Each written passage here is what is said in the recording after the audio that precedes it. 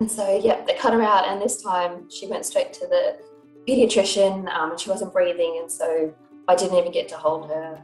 They just took her straight away. I touched the side of her face for less than a second, and then she was gone. I remember laying on that table, and I was like, if something happens to her, I will not survive.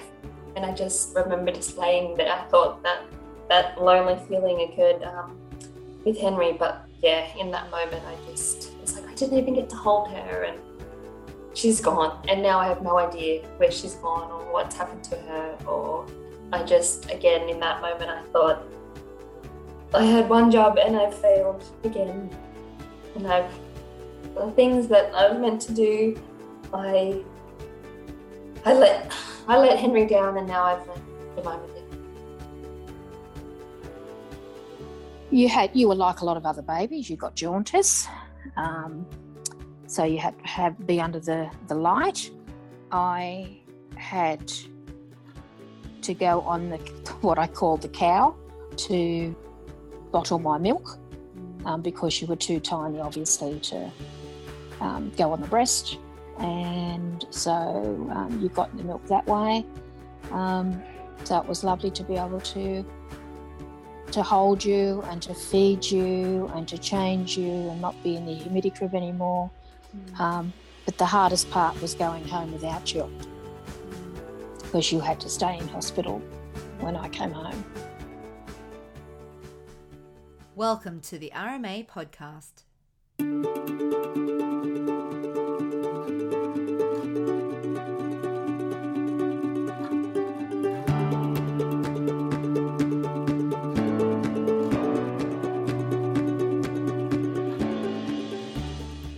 Hi, I'm your host, Nicole Bunyan, founder of Running Mums Australia. Each episode, I will be speaking to everyday women who have an inspiring story to tell. We will cover the highs and lows of their own journey, the impact motherhood has had on their life, and how running has inspired them to live wilder, dream bigger, and change the world around them.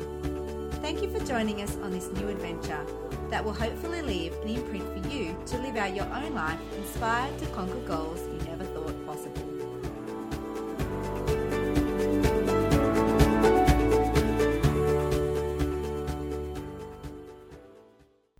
Hello, welcome back to the RMA podcast. Thank you for joining me today. I know there has been so much going on in our worlds and so much has changed even in the last few weeks. And I just wanted to say I hope that everybody is safe and well wherever you are. And no matter what, we can get through these hard times together. I hope you enjoyed the latest episode of the podcast with Samantha O'Farrell. If you haven't had a listen to that episode, please jump back and have a listen.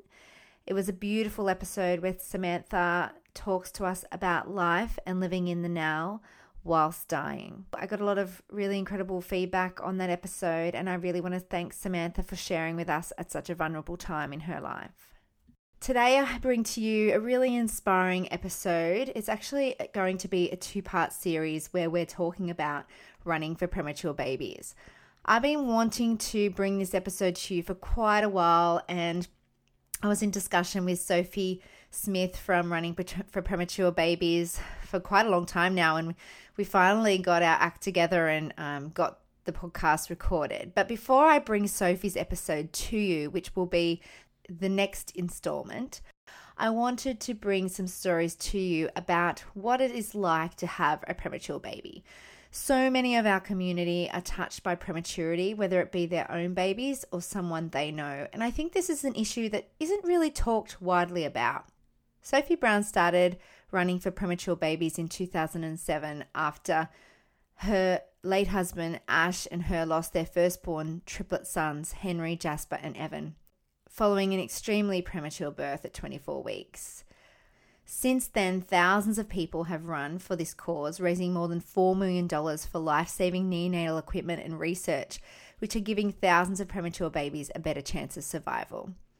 The Running for Premature Babies Foundation is a registered Australian charity which supports neonatal units in hospitals around the country. And I wanted to showcase this to our wider network. Before we air Sophie's episode, which will be next time, I wanted to share some stories with you about what it's actually like to have a premature baby. So I approached our RMA ambassador, Amy O'Halloran, and Amy has had 2 premature babies. And I wanted to touch on her experience.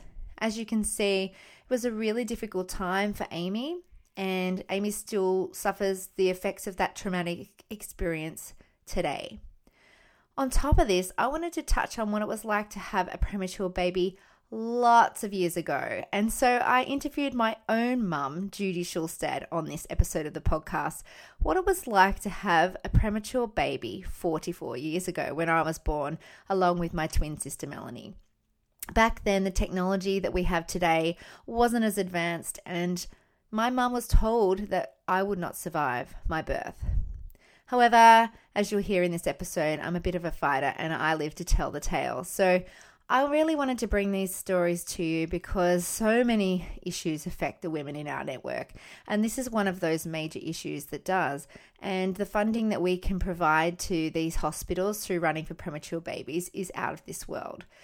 So over the next 2 episodes, I'll be bringing this issue to light. And I hope that you'll join with me in sharing this cause with your wider community and together fundraising for running for premature babies. In this conversation coming up with RMA Ambassador Amy, I wanted to not only share her experience about what it was like to have her 2 beautiful premature babies, Henry and then Jemima, but I wanted to share a little bit of insight about Amy as well. So we start this conversation with how Amy came to running and what she was like as a child and what running means to her. And then we touch on her experience having her babies. I hope you enjoy this episode. Let me introduce you to Amy O'Halloran. Before we begin, a message from this week's sponsor, Physiocrem Massage Gel. Physiocrem has been helping Running Mums Australia to achieve their running goals for years now and ease those post-training muscular aches and pains. Hurting sucks, and Physiocrem has our back. To get your own Physiocrem, head to www.physiocrem.com.au. Don't forget, if you're a member of the member program, you can get 20% off with your member code. You can also find Physiocrem at your local pharmacy. Hi, Amy. Welcome to the RMA podcast. Oh, thank you, Nicole. I'm so honoured to be in this position to be able to talk to you right now. I wanted to have you on the podcast, Amy. We've been talking about having you on for quite a long time. Actually, when I first told you about doing the podcast, I said I wanted to have you on. And at that time, you had just had Jemima and your second child, and we were discussing different parts of motherhood and different struggles that we have, and for you around having 2 premature babies. And I was really intrigued with your story, and I found it something that I think a lot of women would resonate with and would love to listen to. Before we start talking about motherhood, let's talk about you. So do you want to explain to the listeners, who you are, where you live and where you come from, and maybe a little bit about your running journey? Yeah, so hi everyone.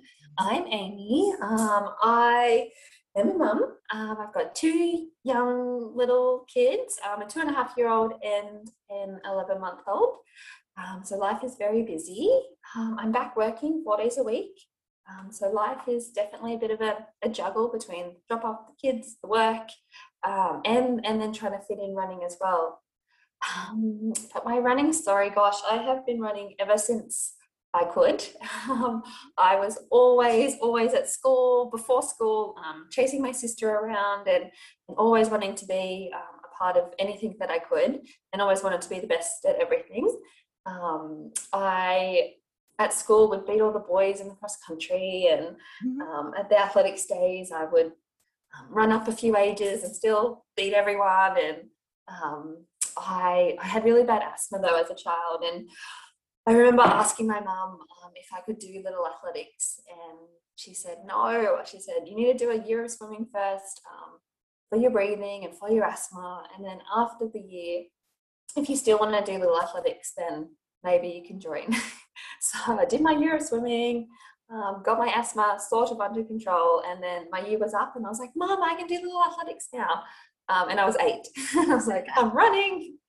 And then, so since 8 to, how old am I now? 32, I pretty much run every single year. I played every other sport under the sun.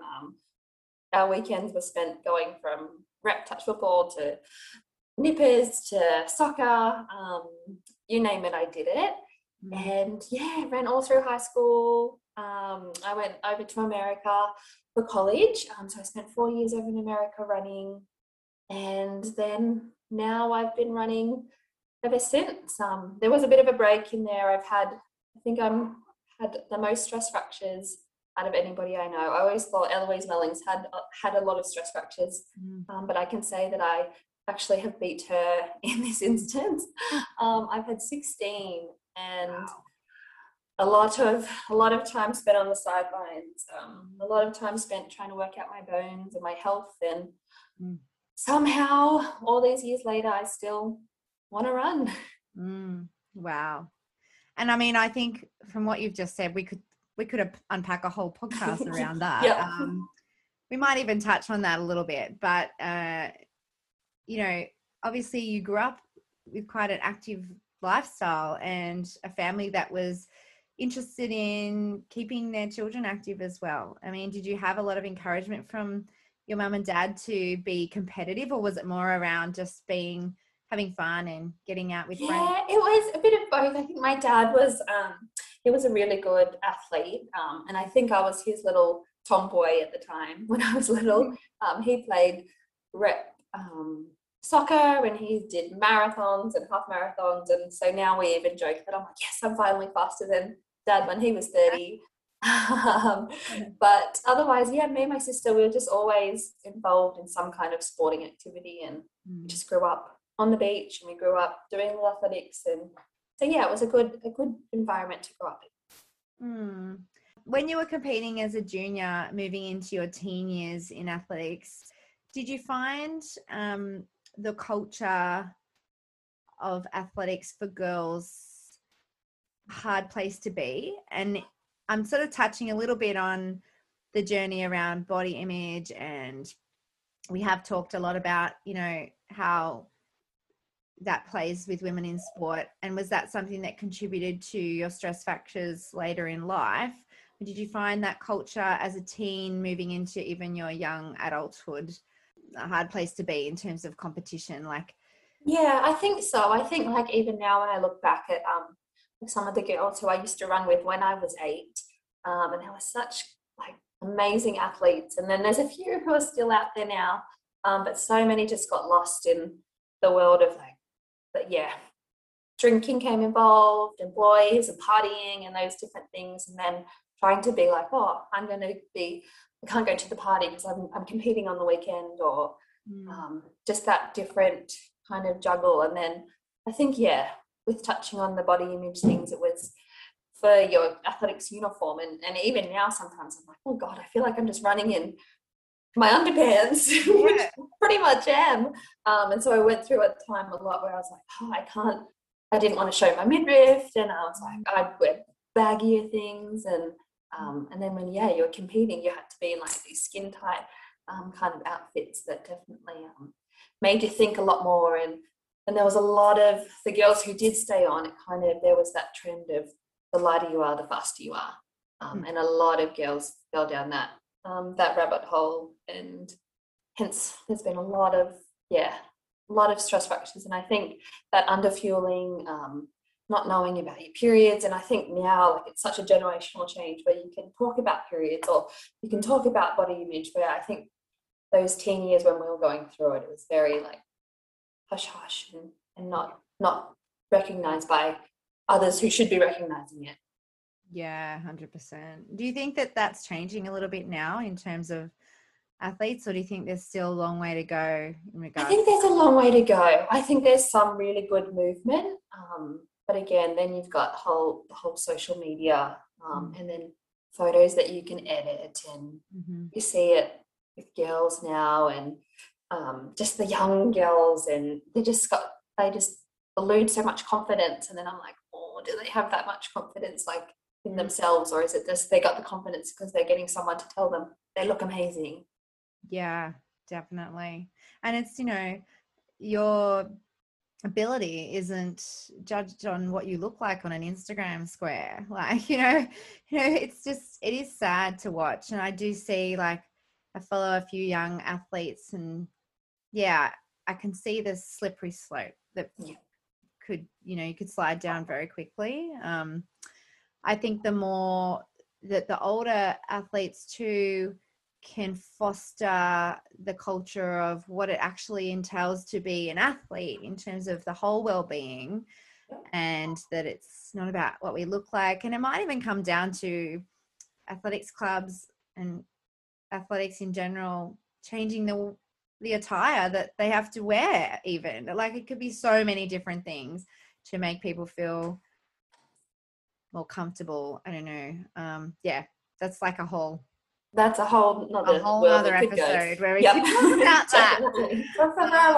Yeah, it's interesting. I ask this question a lot on the podcast with athletes, especially ones that have been involved in athletics, because so many of you have dealt with this issue, and it's nice to know from the different generations who I've interviewed how they felt about that, and if they've seen any change there. So yeah, thanks for sharing that. So let's talk about how you found RMA. How did that come about?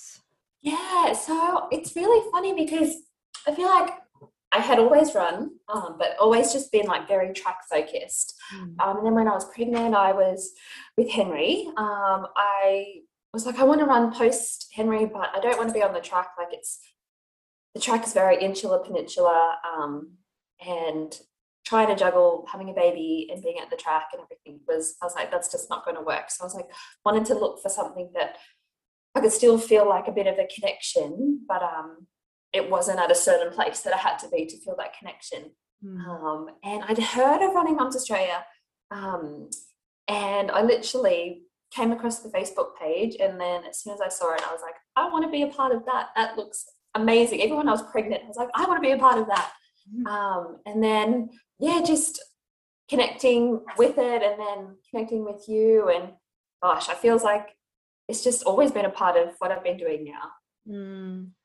I still remember the first day I met you, which was at the Harbour 10K, and you had that your husband couldn't run, and so you gave me his entry, and we met for the first time. And yeah, I just had this instant connection with you. I mean, we're like 12 years apart in age. Like, I feel so old. But it doesn't feel like that. It doesn't feel like that with RMA, because we all have that a similar passion, and we all have that connection through motherhood, and we understand each other. So, and it's nice to be able to have connection with women that are older or women that are younger, and foster those relationships in our network. And yeah, I feel like been privileged to get to know you over the last few years better and follow your journey, and you've opened up a lot to me about how you feel about different things, even with your running, and obviously came on board as an RMA ambassador because I found you to be so inspiring,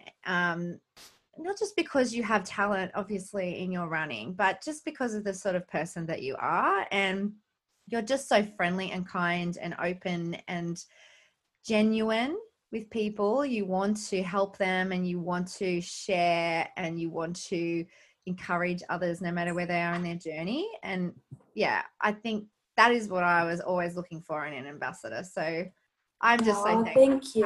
I still remember that phone call when you asked me, and I was like, what? Why me? Like, and even coming on the podcast, I was like, oh, the stories I've listened to have just been so incredible. And I was like, why? Like, I feel like I'm not up at that caliber of the rest of the people, but you totally I think, when I was having to think about this question, I was thinking that, and I've even said to Ben, I was like, the RMA community, they just seem to get it. I was like, they get the time, they get the drive, they get the passion, they get the struggles. Where I went for a run at work the other day, and someone was like, what do you mean you're going for a run at lunch? And I was like, yeah, I'm going out for a run at lunch. I'm like, oh God, I couldn't think of anything worse.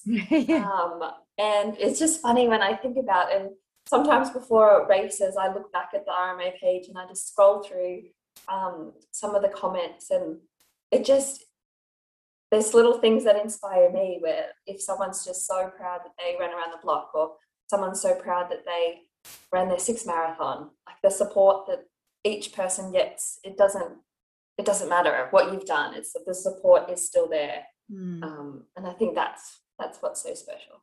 I love that. One of the questions I gave you actually around that was, how do you think mums can help themselves achieve their dreams? I mean, obviously you've achieved some of your dreams, and especially even being a mum, you know, yourself after having kids, you've achieved things that you set your heart on. Like, what do you think mums can do to aim for their dreams? And what, I guess we have a bit of being mums, we have all the juggle that we have to do. How can we make our dreams achievable? Yeah, I really thought about this, and I was thinking, I think it's just comes down to that time that you have available, and then removing the guilt. I think that's my biggest challenge, is the guilt that I have about taking away the time from my family or taking away the time from the kids. I'm like, no, I'm carving out this time to go for a run, because this is going to make me a better mom. It's going to make me a better person. Because I just need that, if it's half an hour just to myself, where I know that that's my biggest barrier, is like, can I make the time to then achieve my goals? So yeah, I think it's about trying to remove that guilt, but then with that said, like, you need to have the support systems in place to be able to manage that. And then I was thinking about, I have some big lofty goals that I often write down, just no one else gets to see them. And I think, like, oh gosh, there's no way I can achieve that. And then I'm like, oh, I think there's a little part of me must feel that I might be able to achieve it, because I wrote it down. So I think, just writing, even if they seem like really far-fetched, sometimes I just write them down and I'm like, if everything in the universe aligned, this could potentially happen. I like that. And I like that there's that little flicker inside you, little flicker of hope that thinks it's still possible. So you never know, you know, and it might not be right now, but it might be in the future. So write it down. And I like that you write it down, because you can keep looking at it. Keeps the fire burning. It does, definitely. Yeah, I love that. Okay, so let's talk about your babies. So Henry and Jemima, they're both so cute. So if you haven't seen Henry's babies, just jump onto Instagram and we'll put that in the show notes so you can have a look. They're just so cute. Like Jemima, I just want to take her home when I see her. She's so cute.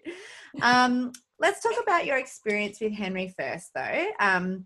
Obviously, Henry was your first baby, so it was when you became a mum for the first time. And Henry was born premature. But do you want to talk to us a little bit about that experience? Yeah, so I think coming into being a first-time mum, I think I was definitely a bit naive, and I just assumed that I'm young and I'm healthy and I'm fit, and I just it never even crossed my mind that something could possibly go wrong. And I ran a lot through my pregnancy, and I did a lot of reading about like how much I should do, and I did get those comments saying, "Oh, you're doing too much," and I was always like, no, like I know what I'm doing. I know when to stop. I know when to push. And so I really struggled a bit with, I was like, but I need to run, because again, it helped my head, it helped my mental health. But there was definitely those comments that were like, oh, you might be doing too much. And then lo and behold, Henry, I went in for an appointment at 34 weeks with my obstetrician, and then we were taken to hospital. And I just was like, what? Like, what do you mean? Like, the baby could come now? Like, I was like, no, you get to 38 weeks or 40 weeks and that's just the norm, right? And so I couldn't even wrap my head around that they could come early. But we knew something was wrong, and there was a lot of distress by all parties. And it kind of was just that we thought everything was going to be okay, and then it went from 0 to 100 in like next minute. And I was like, again, my head couldn't keep up with what was actually occurring. I always joke now that And even though we didn't do it with Jemima either, but we hadn't even packed the elusive hospital bag that everyone says, pack it so you've got it ready in case you need to go. And at this point, we hadn't even set up the cot, we hadn't even set up anything. We thought we had plenty of time to do that. But yeah, a bit of a long story, but my placenta ruptured, I was induced, labour occurred, labour started, I had an epidural, it was taking too long, and then they broke my waters, and then next minute, alarms were going, I was rushed to the operating theatre, and being told I was doing an emergency C-section, and I just, again, my head couldn't keep up with like everything that was going on around me. And then the first epidural hadn't worked. They gave me a second one, like literally on the operating theatre. And someone else came in and was like, this is taking too long. We have to get the baby out right now. And then I just remember the anaesthetist coming over and he was like, we need to give you a spinal block. And I was like in such a panic. And I was like, what does even that mean? He's like, I need your verbal consent. And I was like, yes. And he's like, but I need your verbal consent that you understand that could potentially result in paraplegia. And I was just like, I have no idea what's happening right now. I was like, I don't care about me. Just get my baby out safely. And then the next thing we knew, I was, being cut open, and we welcomed the surprise. We didn't know if it was a boy or a girl, our little Henry. And they whisked him away to the side to the pediatrician. And then I did get to hold him for a quick 10-second cuddle, and then they were gone. Honestly, my head couldn't keep up with what happened. I just remember then laying on operating theatre, literally my guts are out of my body. And that's probably the strangest, loneliest feeling I think I've ever experienced until I experienced again with Jem. But not being able to feel my legs, not having a baby inside me anymore, and not having my baby anywhere near me, just gone. And I was just there. And then I, didn't get to see him till 8 hours later. And he was all hooked up to all the machines and the tubes, and there was nothing that could have prepared me for those emotions and what had occurred. I just thought, it was just such a daze. And then at first they told us that we were looking to be there for the next 6 weeks, and touch wood, he did really well. We only stayed, not only, but we were only there for 3 weeks, and every day he kind of just got better.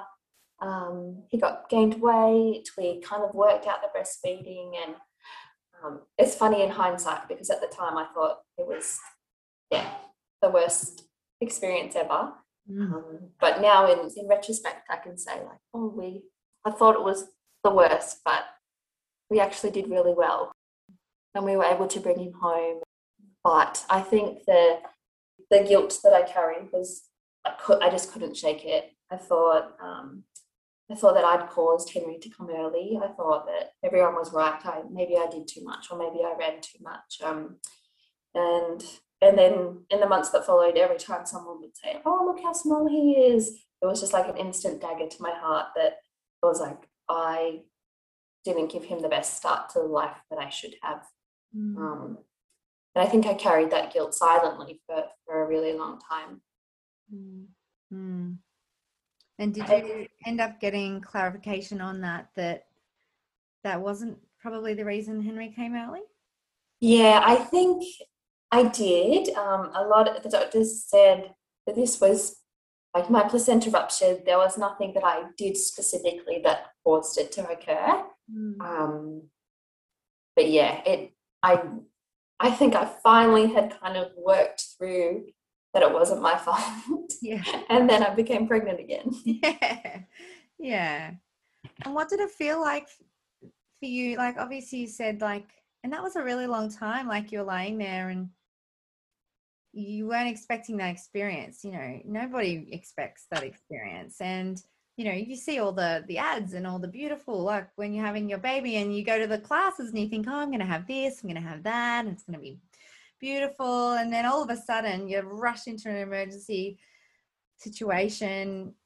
Did you think there was any possibility that you might lose Henry during that moment? Yeah, I think that was the biggest. And I think even when the anaesthetist said to me, I was just like, I do not care about me. And I think I'll mention that a bit later when we talk about Gem, but obviously you become selfless during your pregnancy. But in that moment where I said to Ben, if it's me or the baby, look after the baby. Like, that was without a question. He was like, no, it'll be you. And I'm like, no, it's the baby. Yeah. Like, in those like fleeting moments when, there's split decisions being made, I was like, I just look after the baby. Yeah. So when you were like out of obviously theatre, and I mean, 8 hours, that's a long time to not be able to see your baby. Like, what was going through your mind? Like, were they telling you anything? Yeah, I think like even Ben said, he was like, I was in like a complete different section to the hospital to you. And he's like, I couldn't even like call anyone because I couldn't say, oh, we've had the baby. And then he's like, I had no idea if you were okay, because they weren't telling it me, because apparently like I lost a lot of blood. Like, it was Right. like when my scar was a bit skew with because they did it in such a rush. And Ben's like, I couldn't even tell anyone that we'd had Henry because I didn't know if you were okay. And vice versa. I remember asking the nurse, like, can I go now? Can I go now? And she's like, not yet. And I'm like, just let me go. That's hard. That's really, really hard. And is that something you had playing over in your mind for quite a long time? Yeah, I think absolutely. And then I think, just the irony, I guess, about going through it again and then going through it again, but worse. And then working through that, it wasn't my fault. Yeah. But then for it happened again, it like cements into my head, it's you. Like, you did something wrong to cause both your babies to come prematurely. And that's that even now I still struggle with. That's hard. It's really hard. And it wasn't you. We know that. But I can understand that as a mother, that's what goes through your mind when you've relived this experience all over again. What was it like for you when you did have Henry and you were in the special care nursery, and like, was that a difficult time for you? Yeah, I guess again, it was just so unrealistic. I was like, I was able to stay in the hospital for, I guess, the 5 days. But then like I would spend every waking moment at the hospital, but then we would have to go home. Yeah. And I just couldn't get my head around, like, but you go into hospital, you have your baby, you take your baby home with you. And having to leave him there at the end of the day, like Ben would literally be dragging me away and I'd be like, not leaving. He's like, we have to go. And I'm like, this is just so unusual. And then having to come home and pump at the bloody pumping machine, because I had to mimic that that he was there all throughout the night. And I feel like that noise of still like gives me nightmares. So that, I think, leaving at the end of the day and then pumping at a machine with your baby not there was just the worst.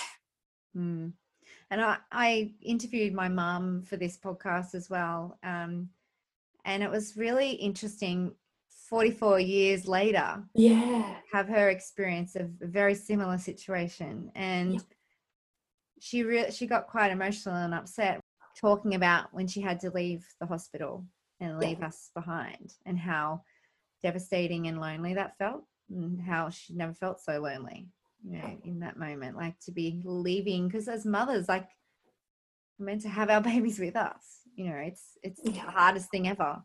I think I was definitely at times, because spending so much time in the hospital, you would see in the NICU and special care nursery was next to where the birthing suite was there. And sometimes I'd go get a coffee or whatever, and I would see the other mums come in and other mums leave with their baby, and they'd have their new pram and they'd have the whole family and the balloons and the congratulations. And I felt like a terrible person, but I would be so envious of them. I don't wish this upon anyone, but at the same time, I'm like, I wish that was me going home with my baby. Yeah. So when were you introduced to running for premature babies? Like, when did you hear about it? It's so crazy how that all occurred. So obviously I spent a lot of time in this one kind of chair with Henry. Sometimes they had a parents' room that you could have like a coffee or just sit, and they had a TV and they had flyers there, and I read every single flyer I think they had. And then I came across this running for premature babies, and I was like, what? Like, I love running. I've had a premature baby. Like, this is me in like everything. And so I was reading the flyer, and then of course I jumped on Instagram, I jumped on the Facebook page, and like literally I couldn't barely walk the 200 meters down the corridor because my emergency C-section was just so painful. And in that moment I was like, right, as soon as I can run, I'm going to run a half marathon. And I'm going to run the Sydney Morning Herald half marathon. I'm going to run for premature babies, and I'm going to raise a lot of money for them so they can help other families like us. And from then I just literally ingrained everything that I could to be like, what can I do to help them? And it's just crazy how full circle it became, because I got to meet Sophie, and she's just an incredible person. I ran in the Sydney Morning Herald half marathon, and I was like, right, what can I do next? When Jem came, I talked quite a lot with Sophie, and she happened to live by the Royal Women's Hospital, and during the time when Jem was in the hospital, I got to stay with Sophie, and she would pick me up from the hospital at the end of the day, and I was a blubbering mess, and she would take me home to her house and make me a tea and give me chocolate and put me to bed and pretty much then drop me back to the hospital in the morning. And she's just incredible. Oh, and that's so beautiful, because obviously, her charity does such amazing things for people. But as a person, she goes obviously above and beyond, because she knows what it's like, and she's been in those shoes, and she wants to help people. So, I mean, I can't wait to talk to her as well. But for those that don't know, and obviously we're introducing Running for Premature Babies on this podcast, do you want to tell the listeners what Running for Premature Babies is and what they do? Yeah, so the organisation was designed by Sophie. She had 3 beautiful boys who she unfortunately lost due to their prematurity. And from that moment, she just was like, I can't let other families go through this again. We need to raise money for funds that can help other premature babies. And it just, again, the irony, the incubator that Jem stayed in for 2 weeks was actually funded by Running for Premature Babies Foundation. And just like seeing their connection and being like, okay, that money that they raised actually went to that incubator that Jem was in. And then even at Royal Women's, the parents' rooms were named after Sophie's babies. And I just think that, sometimes you think like, oh, another charity, but this one, like, the money is actually like going straight to the hospital and the funds that they're doing.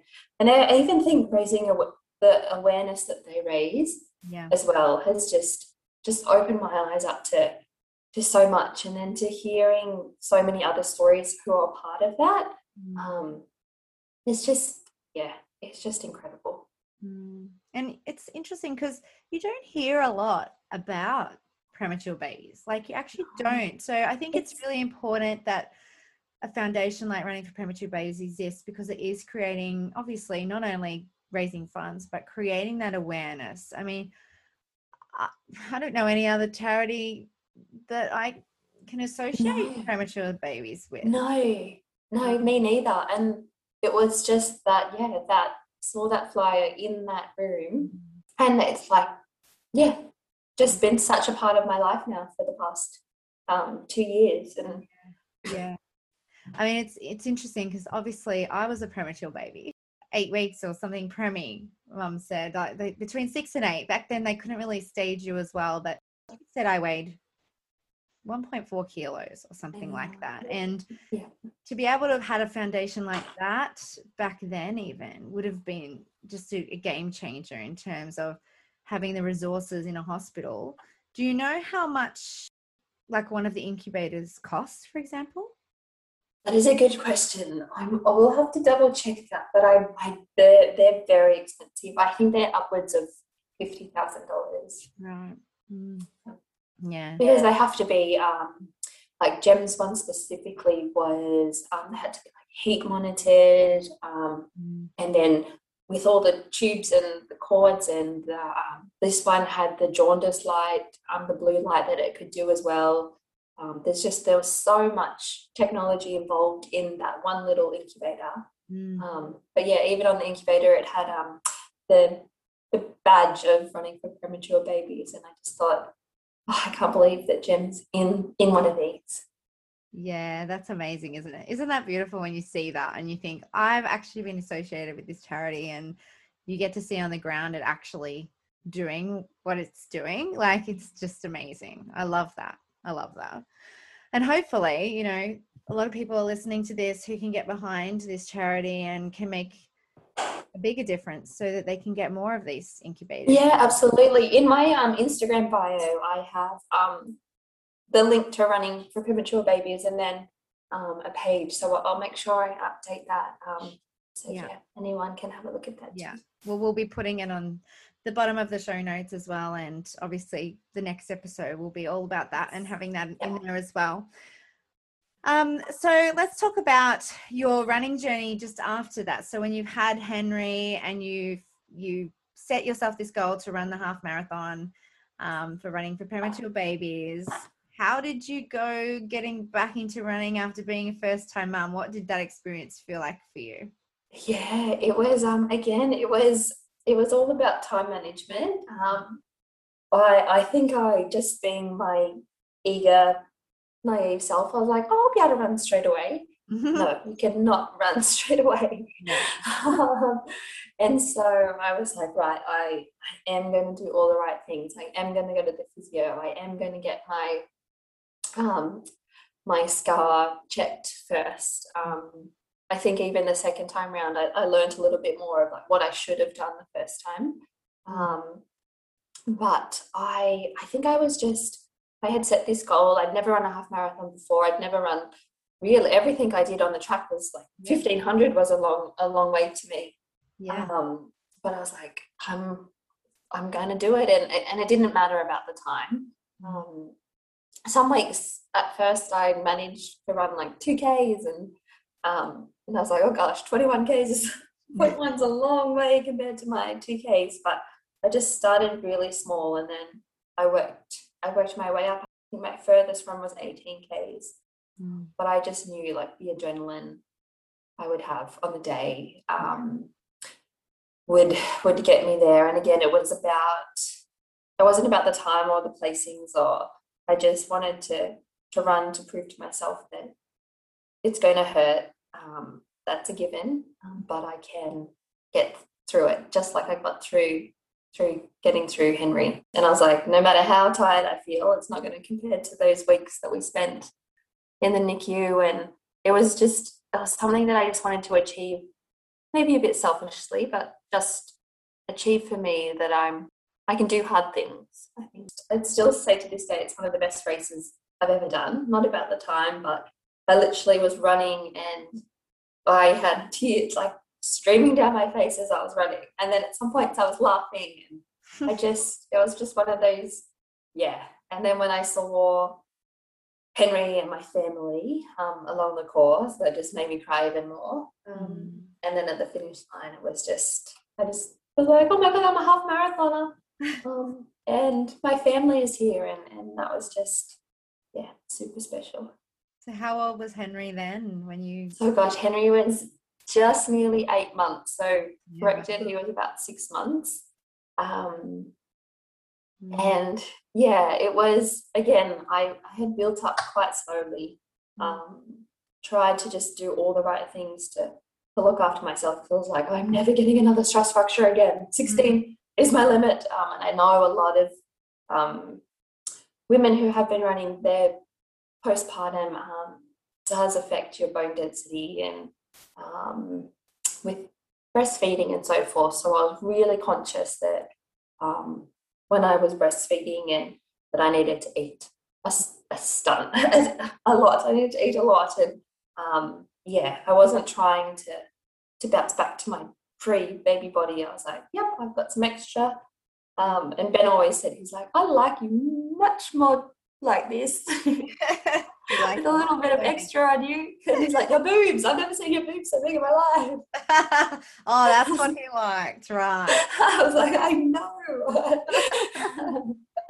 But yeah, I think, and then again, the second time round is again just so much focus on, I need to eat. I need to eat a lot. I'm burning a lot of calories. I need to eat and not. Even throughout both pregnancies, I never once weighed myself. Even when the doctors were doing it, I was like, I'm not going to look like I previously fell into that trap. I was like, what do I weigh? What do I weigh? And I was like, no, it doesn't matter. Yeah. And post, I never weighed myself. I was like, just want to be healthy.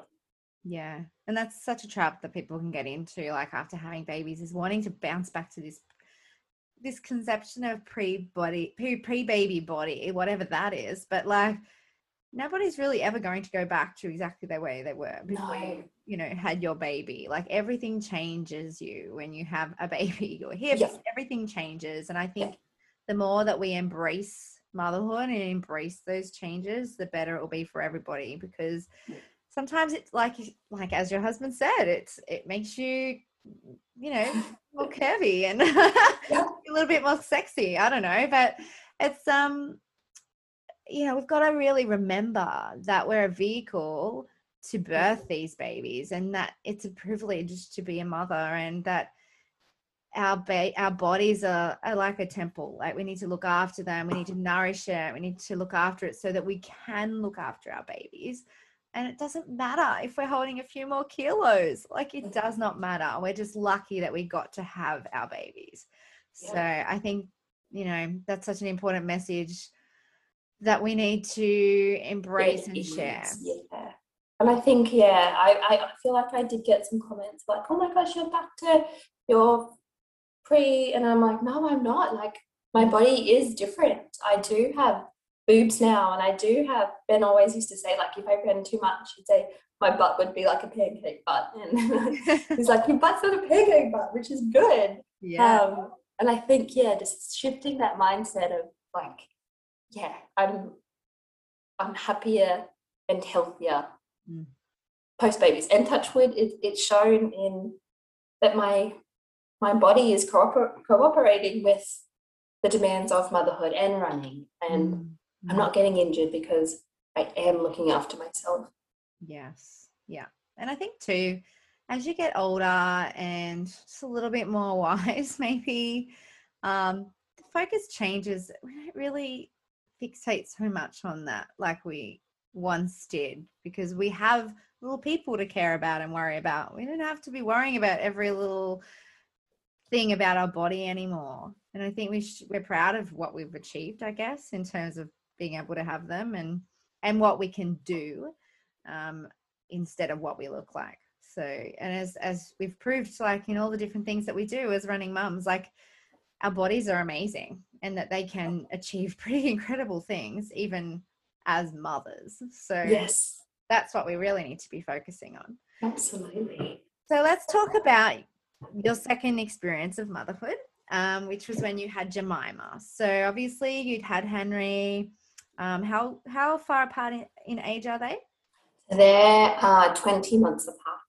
So quite quick after Henry, you were pregnant with Jemima. And what was that experience like for you through pregnancy and then subsequently her birth? Yeah, so it definitely was a bit sooner than we had first expected. I think, post Henry and post that first half marathon, I then kind of really delved into competing. And I was running PB after PB from 5Ks to the half marathon. And I kind of had thought like, right, I'm kind of can mix it with the best Aussie girls in Australia, and I came 8th in the Australian Road Running Championships, and I kind of was like, wow, like I could nearly be like, no, I'm not going to ever be the best, but I'm like actually mixing it with the best. And so all focus was going to be in December on the track at the Zatopek 10,000 meters. And again, I was like, oh, I can't believe I've even qualified. And it was 3 weeks before that race that I had a run, and it was terrible. I was like, I just feel like I've been hit by a bus. And I was like, oh, maybe I'm coming down with a cold. The next day I tried to run again, and I was like, what? And then I had a pregnancy test, and I was like, oh, I'm just going to do it. Like, it won't be pregnant. Like, I can't be pregnant. Like, I'm literally running so well, and it's like too close to Henry. Next thing, the pregnancy test says pregnant, and I was like, oh my goodness. Like, oh my God. I remember Ben wasn't there. He was at work, and I called him probably like 100 times. In 5 minutes, I was like, babe, I'm in a meeting. What's wrong? And I was like, I'm pregnant. He's like, no, you're not. I was like, I am. He's like, oh God, okay, I'm coming home. So it was obviously exciting, but it was a bit of a shock.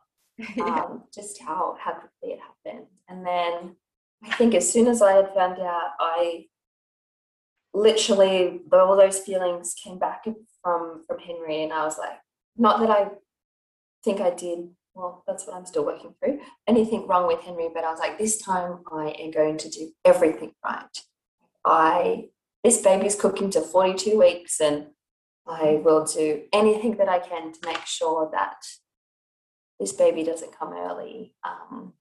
Last time I felt a little bit naive, where this time I think I was armed with so much information, maybe too much information. And at every doctor's appointment and every midwife appointment, I was like, what can I do to not let this happen again? And they, again, said, like, that was a bit of a freak accident. It's unlikely. It's very, very, very, very, very uncommon if it were to happen again. And then, 2020. I know everybody had a really, really tough year, especially those in Melbourne. And I think, my heart just goes out to everyone, but especially to those mums who were pregnant during that time, and with all the COVID restrictions. And I really struggled with having to attend all the appointments by myself because Ben couldn't come, and Ben couldn't see our baby on the scan. And I understood, but it irked me so much. I was like, but it's a partnership, this pregnancy. It's not just me. Like, my husband should be able to come in to this appointment. So I, really had to work through that. Ben can't come to the appointments. And I think that, definitely heightened my anxiety even more, because I think I was just so anxious the whole pregnancy about not letting it happen again. And then it was around 22 weeks. Henry was 18 months. I had another huge life moment occur, but we'll save that for another time. But it definitely shattered my self-worth. And I really, really struggled. And I was like, I'm 22 weeks pregnant. I have an 18-month-old. I'm not eating. I'm not sleeping. I'm crying all day. I was taking sleeping tablets. It was just, it was rock bottom. And I'm just so thankful for Ben and Henry and the belly I had at the time that made me try to focus on those good things to get through that. And I was at an appointment by myself at 33 weeks, and I was so anxious about it. I was like, we just got to get through this appointment, and the next week will be 34, and I'll have made it to where Henry did, and we'll be okay. And on the scan, the sonographer was going around, and I just knew, like, her face, and she said, I'll be right back. And I just went, no, like, what do you mean? I was like, where are you going? She's like, I'll be back. And I was like, come back here. And I did. I had a panic attack because she'd left, Ben wasn't there. And I was like, this has got to be bad. This has got to be bad.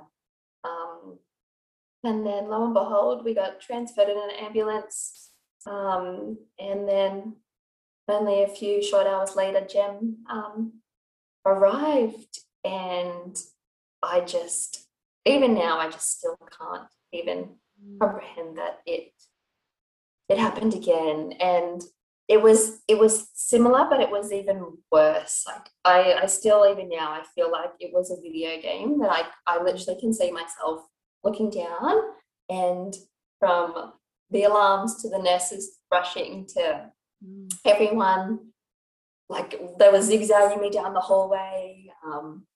It just was a blur. And this time it was a lot more serious. And Jen was, yeah, the week and a half pre Henry, so her lungs hadn't developed.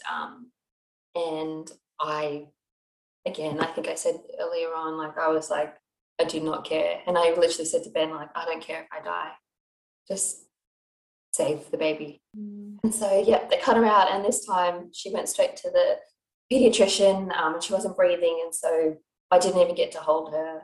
They just took her straight away. I like touched the side of her face for like less than a second, and then she was gone.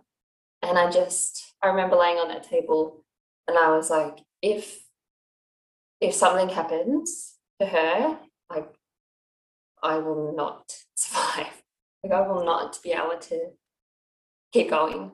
And I just remember just laying there. I thought that lonely feeling occurred with Henry, but yeah, in that moment, I was like, I didn't even get to hold her, and she's gone. And now I have no idea where she's gone or what's happened to her. Or I just, again, in that moment, I thought I had one job and I failed again. And the things that I was meant to do, I I let I let Henry down, and now I've let Jemima down.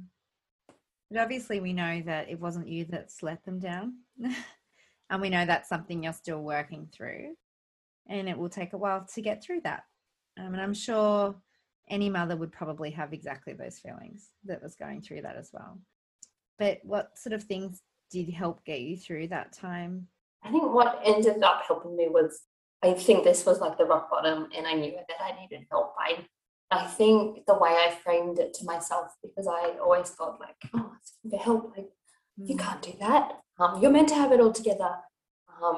And I framed it to myself that I wasn't asking for help for me. I was asking for help for Henry and for Jemima. So I think that, so I kind of said, so it was so they could have a better mum. And I think a lot of people would feel a lot of shame, and I think I have for a long, long time felt shame that I wasn't coping and that I needed help. And as you said before, like I wondered, like, should I have coped better? And then some of me was like, should I have coped worse? Like, how would any normal person react to this situation? And that's what I really struggled in my head, saying like, is this abnormal, or is this how you would react? And so we went through the whole, you've got postnatal depression, or post-traumatic stress disorder, and I had been seeing a psychologist who specialised in postnatal depression.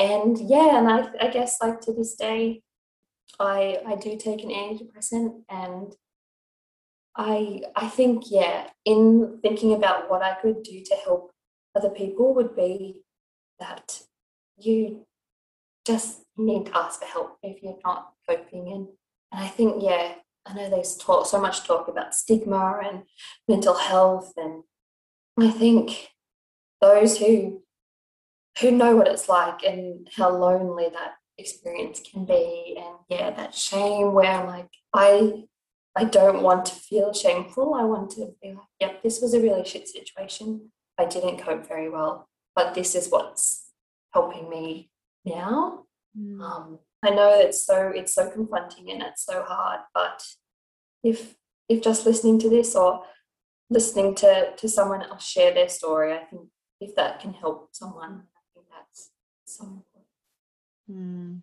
And I think you've hit it on the head there in terms of the fact that people feel shame around mental health, and they shouldn't have to feel that way. Everybody has a story, and probably everybody to some degree suffers at some point in their life with some sort of mental health issue. But in terms of motherhood and women, we see it so commonly, especially around having babies and especially around having a traumatic experience such as you have both times. And there is no shame in that. And there's no shame in owning those feelings and sharing about that when you're comfortable with those that you can share that with. And thank you for being so vulnerable to share that with us, to be open enough to share that with us, because I know that's a hard thing for you to do, especially when people, see you and people probably think, oh, Amy is just such an amazing runner and she's got it all together, and they would never know that this is the struggle that you've been going through privately. But I think in sharing this, you just make it so easy for people to understand and resonate with your story who might be going through it as well. So I think it's so important that as women, we're open, and as just people, that we're open to sharing about these issues around mental health, because everybody is probably dealing with some private battle. Yeah. I'm really proud of you that you have been open enough to share that. And I know we've talked about it a lot, but even talking to you just in our own private discussions, you've never really opened up as much as you just did. But even just to be, relatable to people, I think, as you said, being vulnerable and honest. And they say, like, sometimes your social media stranger can become your best friends, but some messages that when I was in the Tresillian, just messages that I got from other mums, like, oh, I'm going through this too, or just, making it more real. This one wonderful lady, I won't say her name, but she was at the hospital and she was there scanning people for COVID to check their temperatures. And I was in such a daze and sleep deprived, and I was going in to see Jem to the hospital. I have no idea what time it was. And she just said, "Hi, Amy. I'm from RMA. Been following your story, and I just want to say you're doing great." And I just burst into tears. This poor lady was probably like, "Oh God, I didn't mean for that to happen." But it was just hearing her say that, I was just like, the only words I could say, I was like, "Thank you," and then I had to leave. But it was just so nice, that she'd gone out of her way. She's there scanning people with COVID, and then he said that, and I was like, oh, that's just so lovely. It's like the sisterhood. yeah, it's strong. That's beautiful. So what has life been like now since having Jemima? Obviously, Jemima is almost 1, actually. Yeah. So I think I was crazy and almost fitting that we're doing this now, because I think I've had a lot of anxiety about Jemima turning 1 when we're still been battling. We're still really tiny. We're still having troubles putting on weight. We have weigh-in Wednesdays, lots of doctor's appointments, and to me, she's still in size 3 to 6 month old clothes, and I'm like, oh, she's not turning 1. And I even said to Ben, oh, I don't want to have her first birthday. He's like, no, we have to. And I think, a bit selfishly, I'm like, oh, I'm not ready to celebrate her turning 1. So we're going to have a celebration, not a first birthday.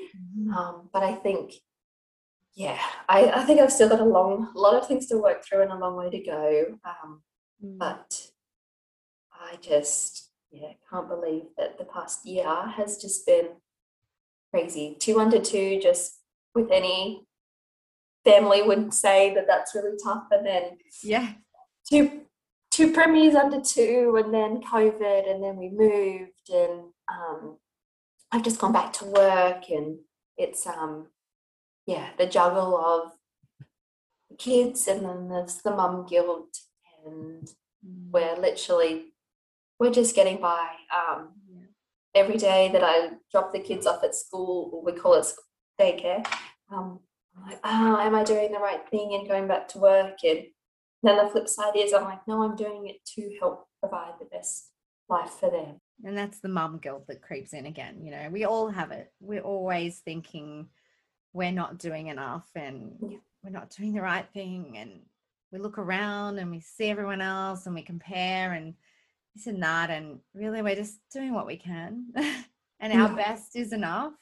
I think it's amazing what you're doing right now and have done in the last 12 months and how far you have come as well in this journey that you've been on and that I've been privileged to share in with you. What about your running at the moment? Is there anything that you're working towards that we can follow along? Yeah, so my big kind of goal race that I, again, post-jam, I was like, I'm running another half marathon. So it's the Gold Coast, which is in, 3.5 weeks now. Yeah.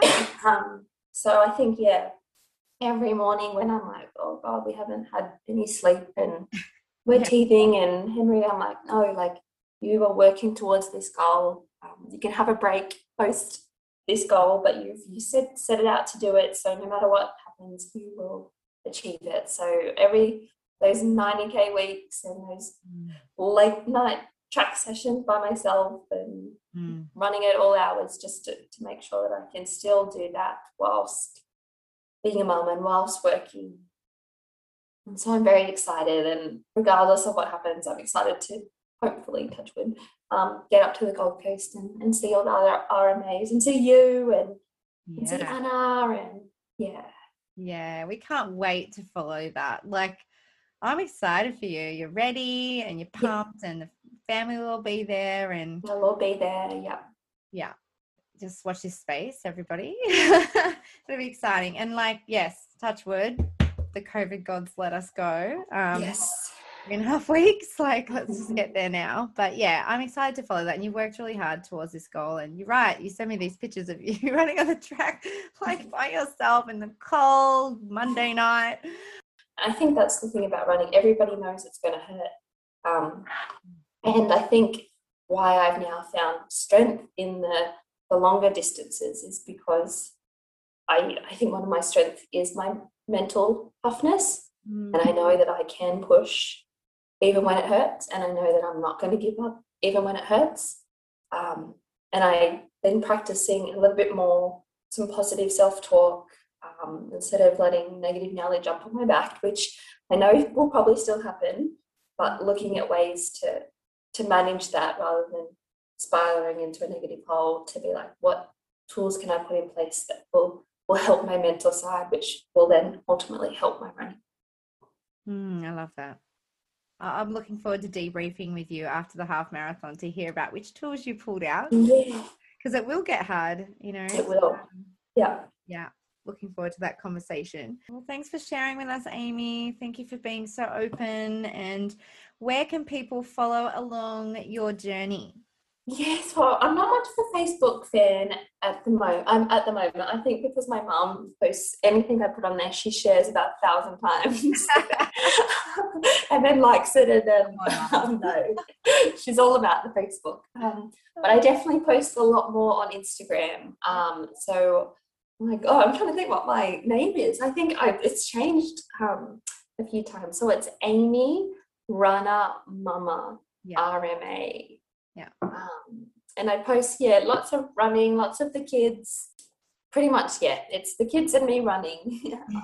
I try and sneak some photos of Ben. He's not much of a fan of Instagram, but if I get a sneaky photo of him, I will put it up there as well. I know. Poor Ben. But I will put that in the show notes anyway, so people can follow along and also follow on your journey to the Gold Coast. Thank you for joining us today. Oh, thank you so much for having me. Well, I hope you loved listening to Amy O'Halloran and her story and how premature babies have affected her life and how a foundation like Running for Premature Babies can help the most vulnerable in our community. Now I'll share with you a perspective of someone who had a premature baby 44 years ago, and that is my mum, Judy Schulstad. Hi, Mum. Welcome to the RMA podcast. Why, thank you. I wanted to have you on because I wanted to talk to you about the experience of having a premature baby, because this podcast episode is discussing issues around prematurity and what it's like to be a parent who goes through having a baby that is premature and what that actually entails. We'll be discussing the role of running for premature babies, which is the foundation that we want to support. So I thought it would be great to have the insight from somebody who obviously is a mother, but is someone who's had premature babies. You've had two, because obviously, for those that don't know, I'm a twin and I have a twin sister, Melanie. But from the perspective of what it was like to have a premature baby 44 years ago, because obviously the advancement of medicine now has come a long way and things are very different now to what they were like when we were born. And so I thought it would be really good to have the perspective of a parent who had dealt with premature birth, in the past compared to what that actually looks like now. But obviously there's still a lot of trauma and work that still needs to be done in this space. So I thought it'd be great to compare the two eras, I guess, around this issue. So firstly, I wanted to ask you, can you share a little bit about your experience? Because it was a little bit different to most people who find out they're pregnant and are having a baby. You found out rather late that you were having twins. Do you want to just quickly tell the listeners a little bit about that experience? I did. I found out at about 31 weeks. And basically because ultrasounds like they are today, the normal run-of-the-mill, were very rare. And I was sent by my specialist, my gynecologist, to have an ultrasound, which was only done in Sydney in 2 hospitals. And my hospital that I went to was at Paddington Women's Hospital, and totally different type of machine as well to what they are today.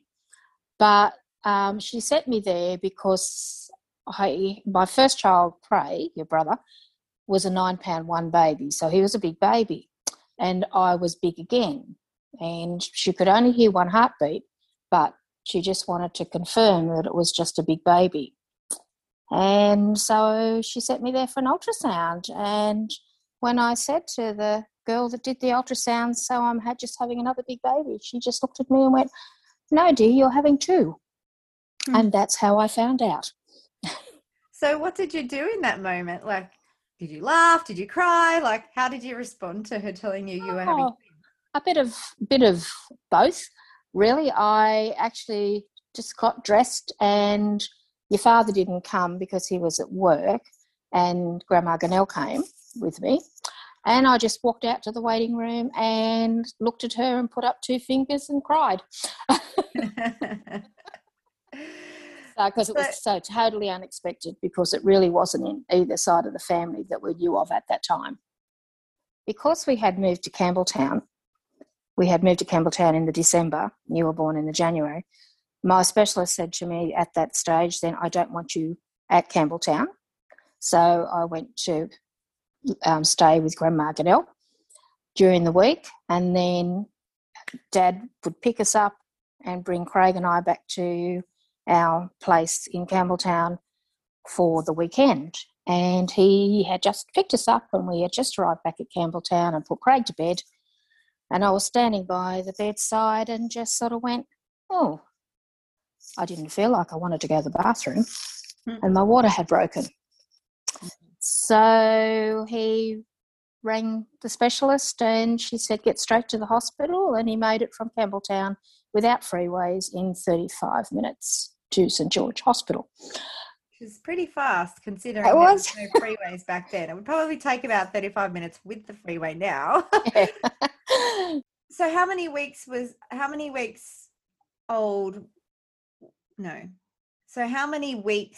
pregnant were you when you went into labour? I was, they say, between 32 to 34 weeks. Just by the size of you kids.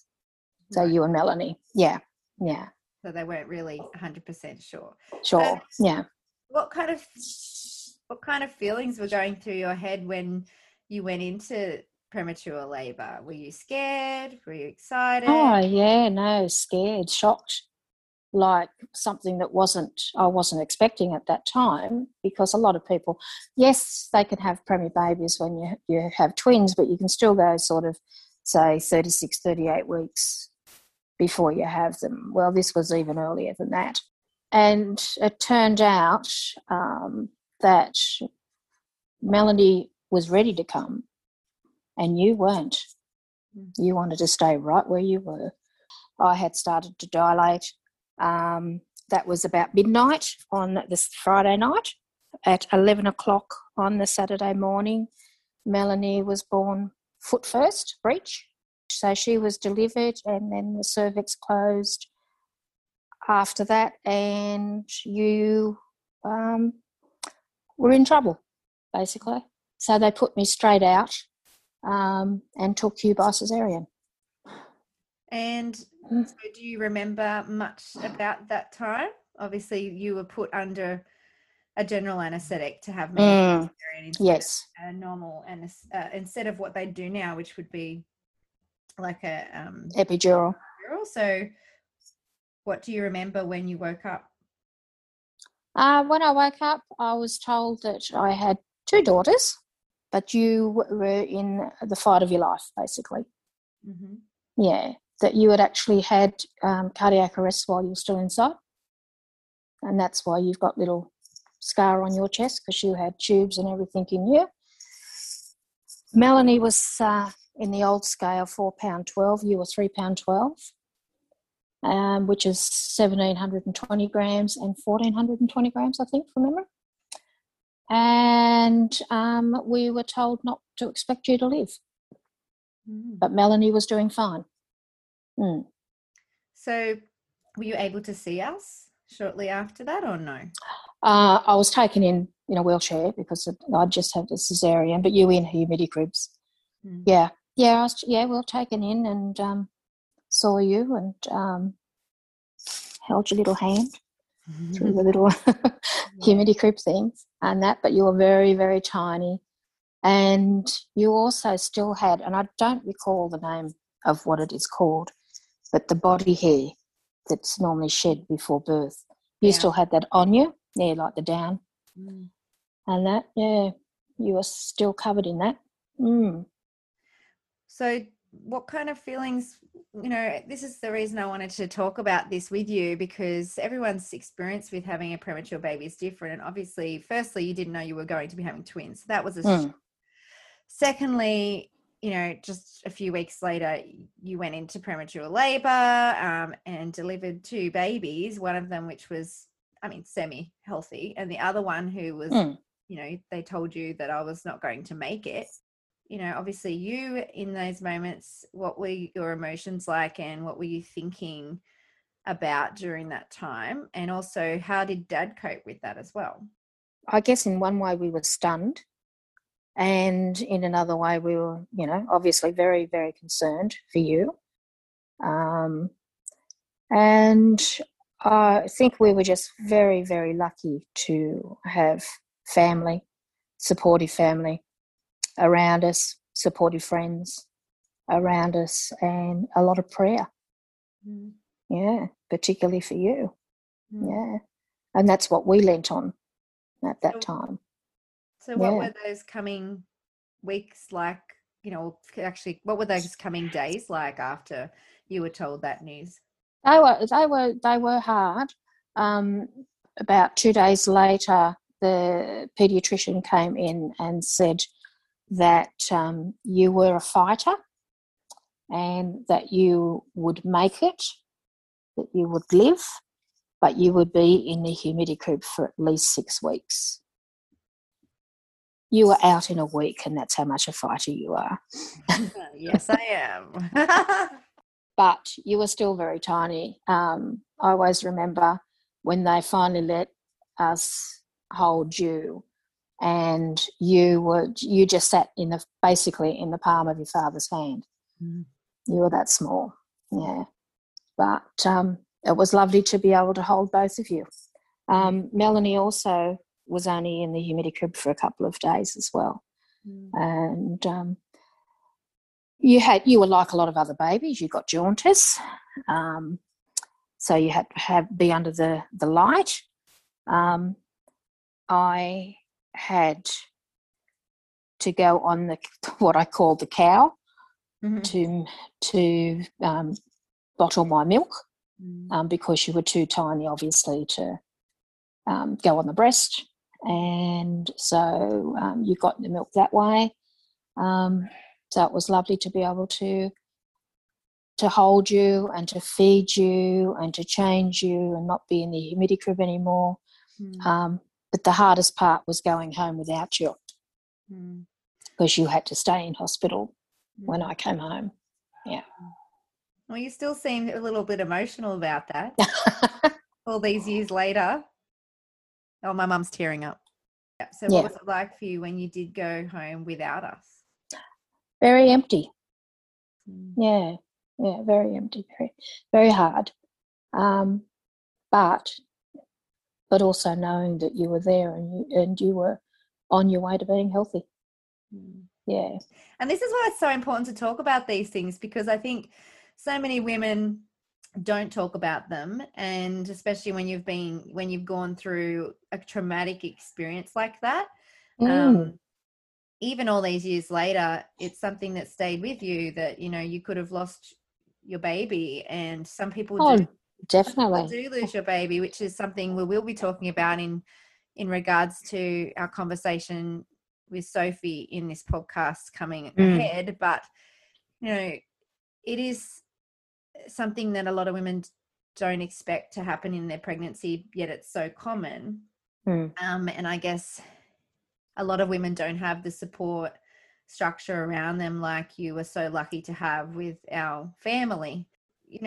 Obviously when you had us, like when you went through that birth experience and they said that I had the cardiac arrests and things like that. And yeah, you're right. I still do have those scars on my chest, actually. Did we have any other health complications from being born so early? No, you're very lucky, really. You didn't have what you'd call health complications, but you took 3 years to catch up. Whereas Melanie still was a little bit more advanced in respect, because she was bigger as well. She only took 12 months to get to the milestones where you should be for a 12-month-old, but you took 3 years to get to those milestones. And that, but in walking, talking, and things like that, you met the milestones fairly well. Or a little bit later, but still. You did it without too much of a problem. Which is pretty amazing, really, when you think about how tiny we were and the technology that they even had. Yeah.